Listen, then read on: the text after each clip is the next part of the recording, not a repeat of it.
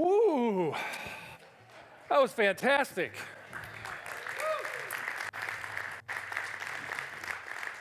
I look forward to that every year. That's one of the things they do here. And to kind of go along with the message you're going to hear in a little bit, I just wish I could play drums a little bit enough to fit into the band, but they've always called me a little offbeat for a reason. So if you would, that goes along with my introduction.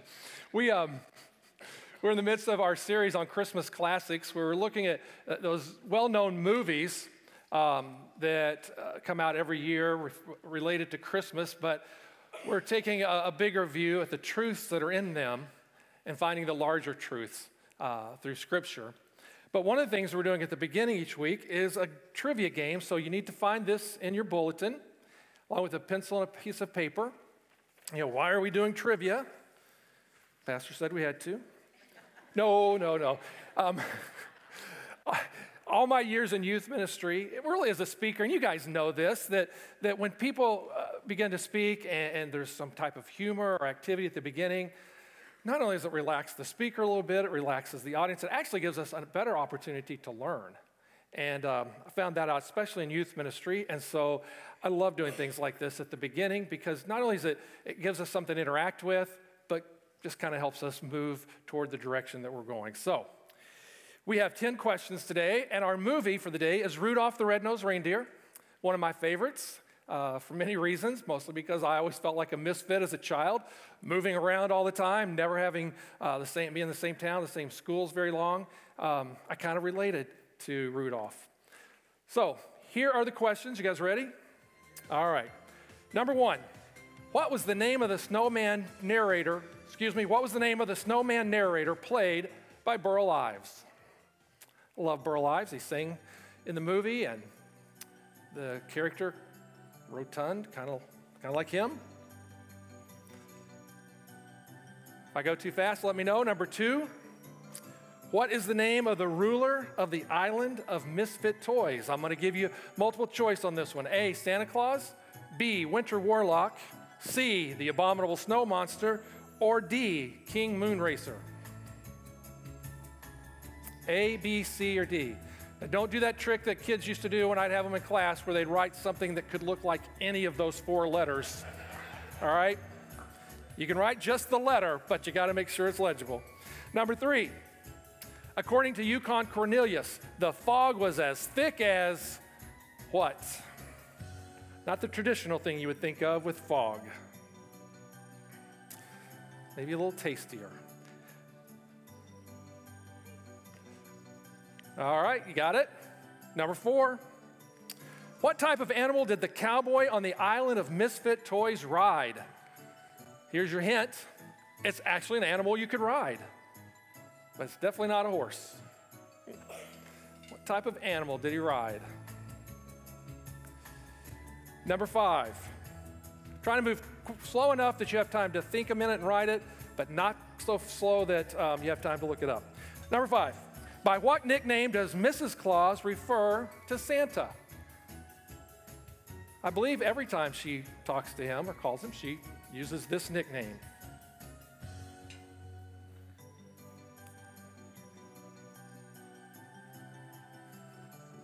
Number six, my mind was thinking, should I say, what nickname do you guys use for each other? But I decided not to do that. Number six, what reindeer is Rudolph's father? Again, multiple choice. A, Vixen, B, Donner, C, Blitzen, or D, Dasher?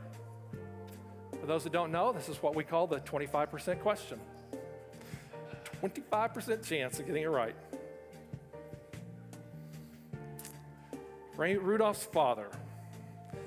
Number seven, what is the name of the doe who became the girlfriend of Rudolph? It's a beautiful name.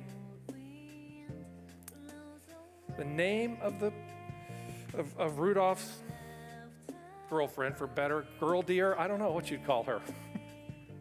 But she accepted him just the way he was. So we all like her. Number eight, what is Yukon Cornelius really looking for? And here's the hint. If you've not noticed this in the movie, every time he pulls his pickaxe out of the snow, he licks it. is he looking for? A, peppermint, B, gold, C, silver, or D, bumble teeth? If you don't know what bumble teeth are, you'll have to watch the movie again. A, B, C, or D? Number 9. What reindeer was the flying coach who led the reindeer games? Was it A, Cupid, B, Comet, C, Dancer, or D, Prancer? And if you're keeping count, that's all 8 reindeer. But if you watch at the end of the movie when they take off and Rudolph's leading the sleigh, there's only 6 others. Not sure who they left behind. Hopefully it was the coach, because he didn't deserve to go, as you'll find out. And number 10. Rudolph first appeared in a 1939 booklet written by Robert L. May and published by what now defunct department store as a Christmas promotion. And there is a hint built into that question. 1939, who first published it? It first was a booklet that was given out at Christmas. Then it became a famous song sung by, anybody? Gene Autry was the first one to make it famous. And then the story, the movie, was actually adapted from the song. All right, you got it? All right, trade with somebody near you so that they can grade this. We'll do this quickly, but if you can't find somebody around you, we'll let you do it on the honor system because we trust you and we know if you grade your own, you get 10 out of 10, something's up. All right, you ready? What was the name of the snowman narrator played by Burl Ives? It was Sam the Snowman. Sam the Snowman. Number 2, what was the name of the ruler of the island of misfit toys? King Moonracer, of course. Do you guys know that one? All right. Number 3, according to Yukon Cornelius, the fog was as thick as peanut butter. Who got that? All right. Number 4, what type of animal did the cowboy on the island of misfit toys ride? Well, an ostrich, of course.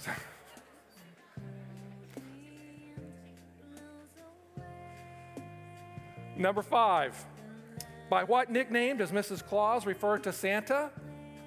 Papa. Papa. Papa and Mama. Number 6, what reindeer is Rudolph's father? Well, Donner, of course.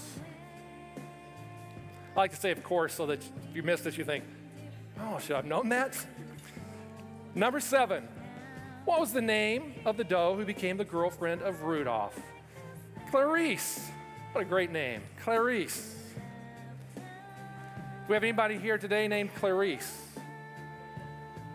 No, okay, I was going to make sure you got a gift as well. Number 8, what is Yukon Cornelius really looking for? Peppermint. Peppermint. I probably made that too easy with the hint, but who would have known that that's why I kept licking the pickaxe along the way? Number 9, what reindeer was the flying coach who led the reindeer games? It was Comet. B. B. Comet. Anybody got 9 yet out of 9? Well, we got 1 or 2, all right. And Rudolph first appeared in the 1939 booklet written by Robert May and published by what now defunct department store as a Christmas promotion? Montgomery Ward. Montgomery Ward.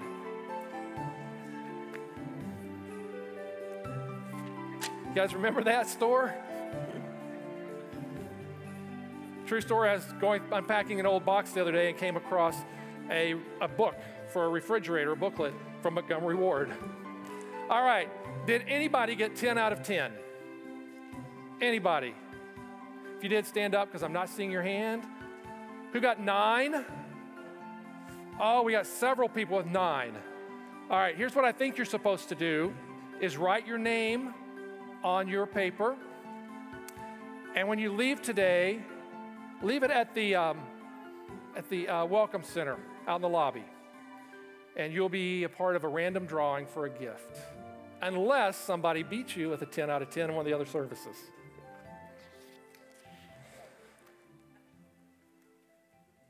Well, amen. That was nice. Oh, no, we're not done. We're not done. I'm sorry. Nope, you got to sit for a little longer. All right, if you're visiting with us today, I started to say I'm sorry. I'm not. Welcome to a church that enjoys gathering together, playing together, worshiping together, praying together, and learning together. My name is David Roderick. I'm Minister of Outreach and Mission here. And one of my favorite things is to do things that provide a welcoming atmosphere for us, for those who are from the outside. And that's really what our story and our message is about today. So as we begin, let's pray. Guys, we transition from fun and laughter. Let that not end, but let us look at a story that's in some ways timeless, but in many ways on target for who we are as Christians and who you are to us. First, in Jesus' name we pray, amen. So Rudolph had it rough from birth. He had this big bulbous red nose that glowed, but it made him different. And it caused him a lot of pain and rejection throughout his life, especially early on in his life. His parents were ashamed of it and tried to cover it up, first with mud and later with this little cap that made him talk funny. Santa, being reassured by his parents that it would clear up by the time he got older, says, well, it better if he wants to make the sleigh team someday. So it could cost him a chance to be on the sleigh team. And then he goes to flying practice with Coach Comet and all the other little bucks. And, well, here's a quick video to show you what happened when he was there.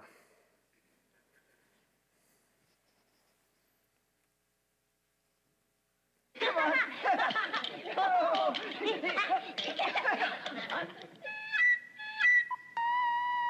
For crying out loud. Fireball, what's the matter? Get away. Get away from me. Now. What's this nonsense here, Bucks? After all, Hey, look at the beak. Hey, buy us new. Fireball paws, right now. Stop calling me names. Rudolph the red-nosed reindeer. Donner, you should be ashamed of yourself. What a pity. He had a nice takeoff, too. All right, now, yearlings, back to practice. Oh, no, not you. You better go home with your folks. From now on, gang, we won't let Rudolph join in any reindeer games, right? Right.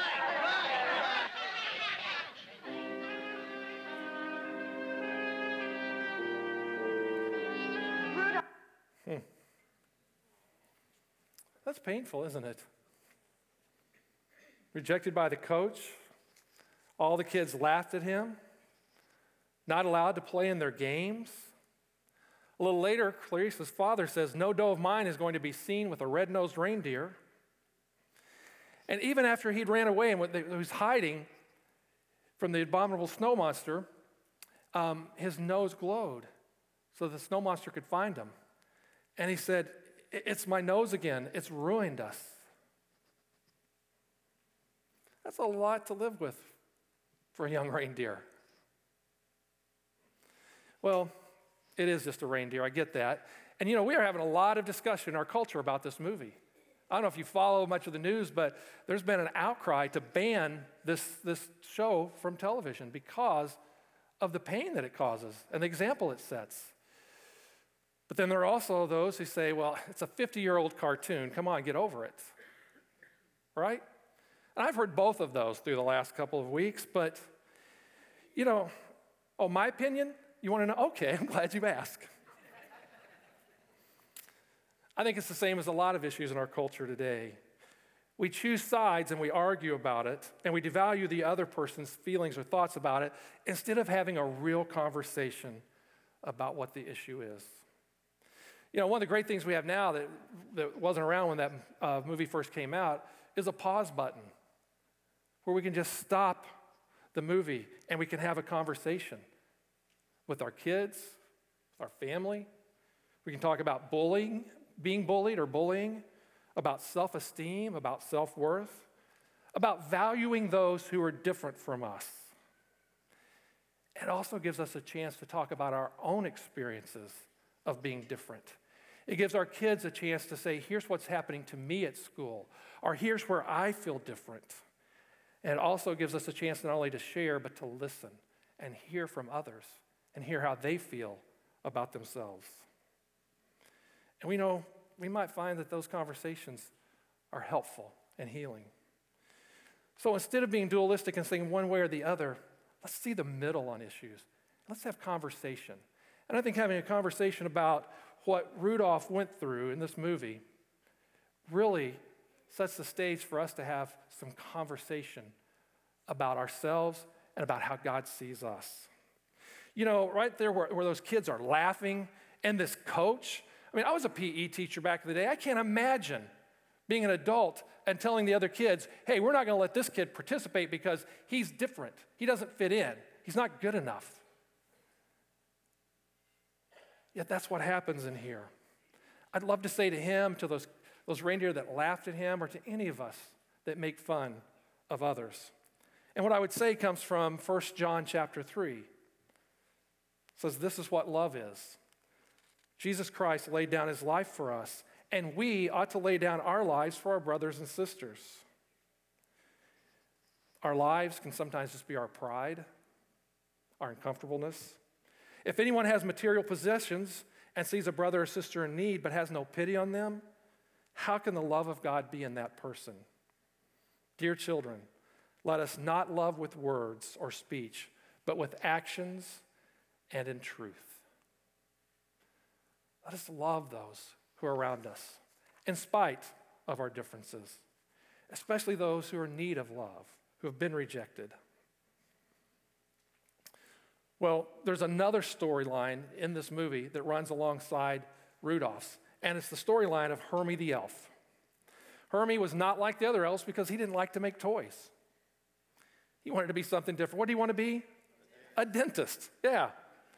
He was laughed at. He was threatened. He wasn't allowed to go on break and was told he'd be fired if he didn't keep up production. He felt like a misfit. In fact, he and Rudolph both felt like they were misfits. Later in the story, they meet up. In one of the best dialogues, Hermie says, well, I've decided I'm going to be independent. And Rudolph says, well, I'm going to be independent too. Hermie says, well, let's be independent together.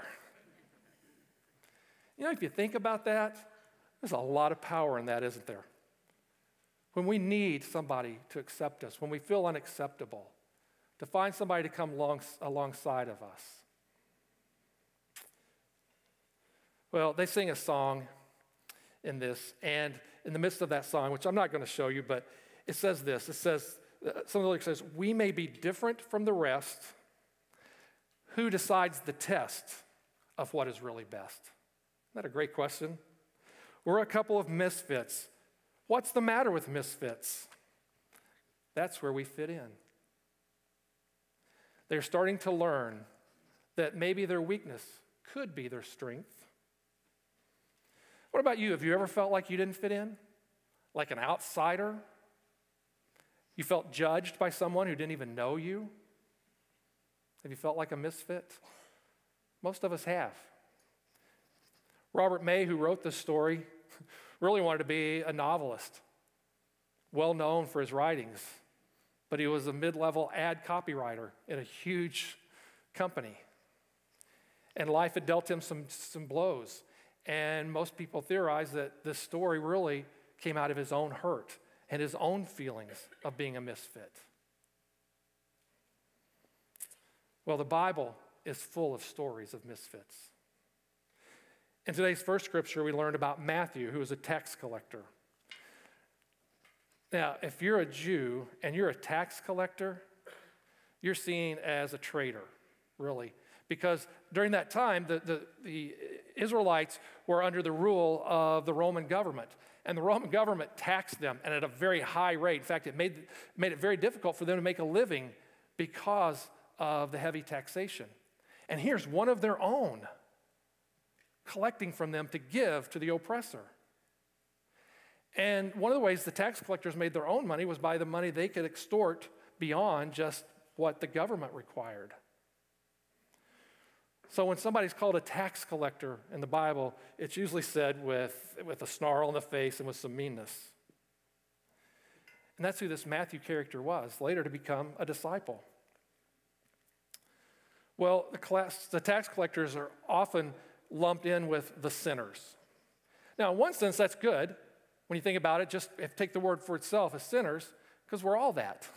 We all fit in that group that Jesus hung out with. But in particular here, they're talking about the people, when sinners is used here, it's talking about those people who do not follow the religious laws of the day, the purity laws, who don't live like the religious rulers, the Pharisees, felt like they should live. And so they put them to a pool with the tax collectors. These are people who do not belong in our culture. Well, the Pharisees felt like they were the ones who decide the test of what is really best. And as a result, they thought that the tax collectors and sinners should never be allowed to play in any reindeer games. They didn't belong. But Jesus reminds us that everyone has a place. In fact, during that same confrontation, the Pharisees asked the disciples of Jesus, well, why does your teacher hang out with those tax collectors and sinners? Jesus took time to reply himself. And he says, it's not the healthy who need a doctor, but the sick. But go and learn what this means. I desire mercy, not sacrifice. For I have not come to call the righteous, but the sinners, the misfits. In other words, he's come to help the people who do not belong to belong. He did this all the time when he spent time with many people in that community who were considered unfit. So not only did he eat with the sinners and the tax collectors, but he defended a woman accused of adultery. He made Samaritans, the despised people of that day, the heroes of some of his parables. He valued women and children at a time where they were seen as little more than property.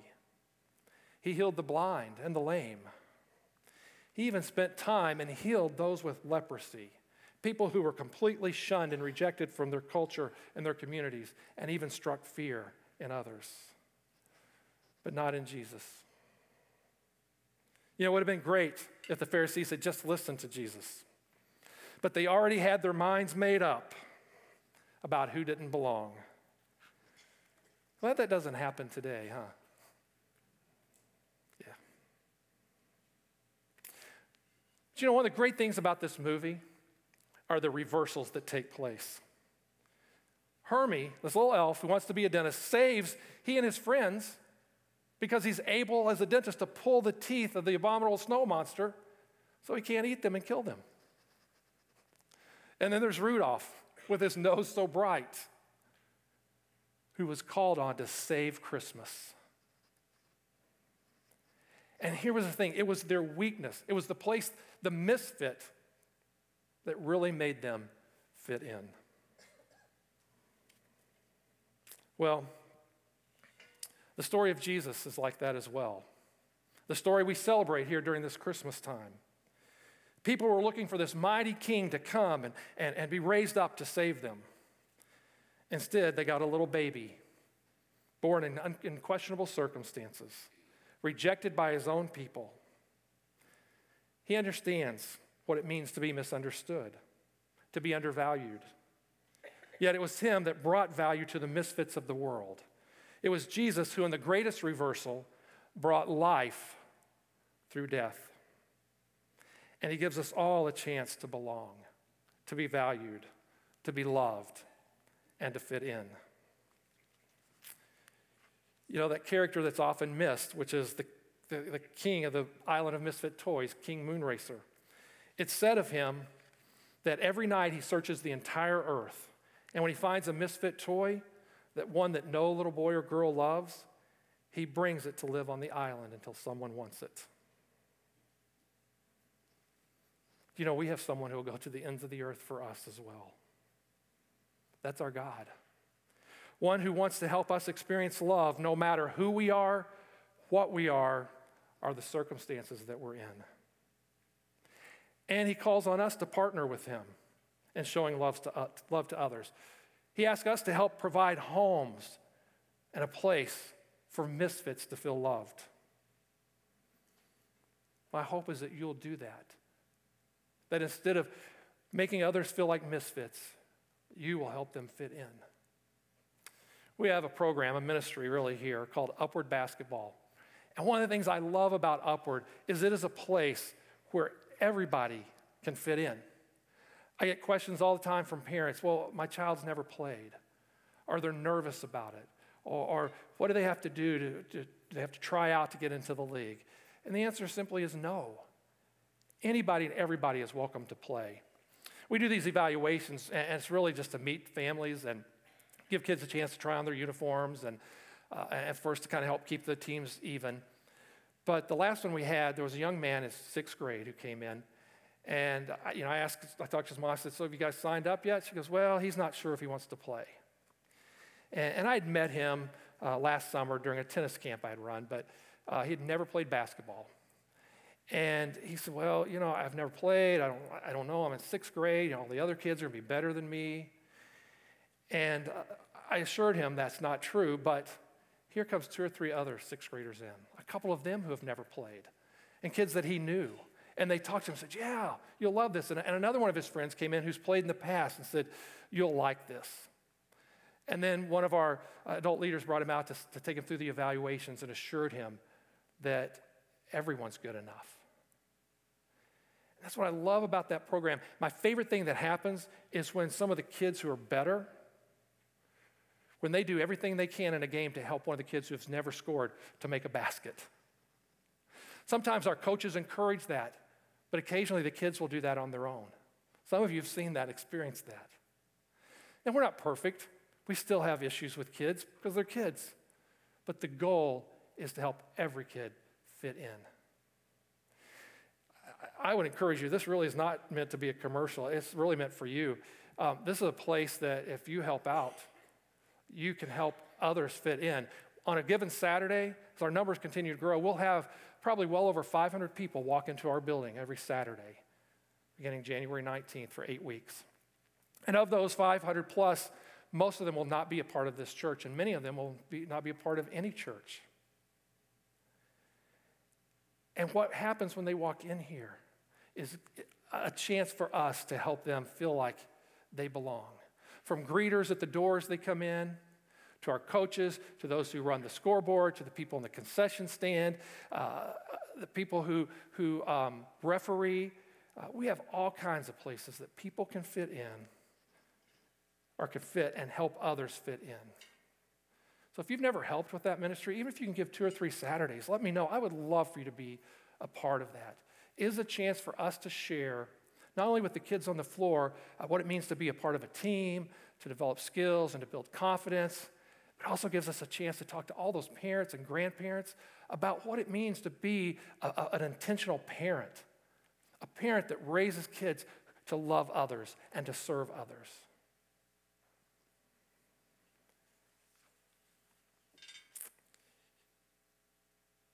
Again, as I was putting this message together and we had our last evaluation, it just occurred to me. That is a value of our church, is to help those who do not fit in to find a place to fit. 1 Corinthians chapter 1. Brothers and sisters, think of what you were when you were called. Not many of you were wise by human standards. Not many of you were influential, and not many were of noble birth. But God chose the foolish things, the nitwits, the misfits of the world to shame the wise. God chose the weak things of the world to shame the strong. God chose the lowly things of this world and the despised things, and the things that are not to nullify the things that are, so that no one may boast before him. It is because of him that you are in Christ Jesus, who has become for us wisdom from God, that is our righteousness, holiness, and redemption. Sounds a lot like the story of Rudolph. He ends it with this: therefore, as it is written, let no one who boasts, boast in the... Let me read that one more time. Let the one who boasts, boast in the Lord. In other words, let the misfits and the nitwits, like me and like you, find our place, and let our weaknesses become our strengths. Let us pray. God, your table is big enough for all of us. And it's not exclusive. It welcomes everyone. Misfits and nitwits alike.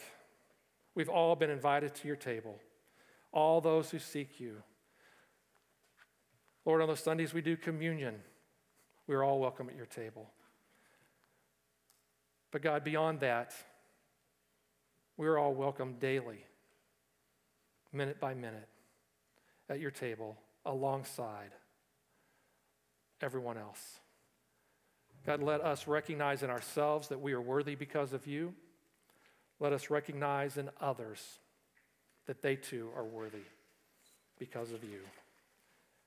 And that in you and at your table, we all fit. Amen.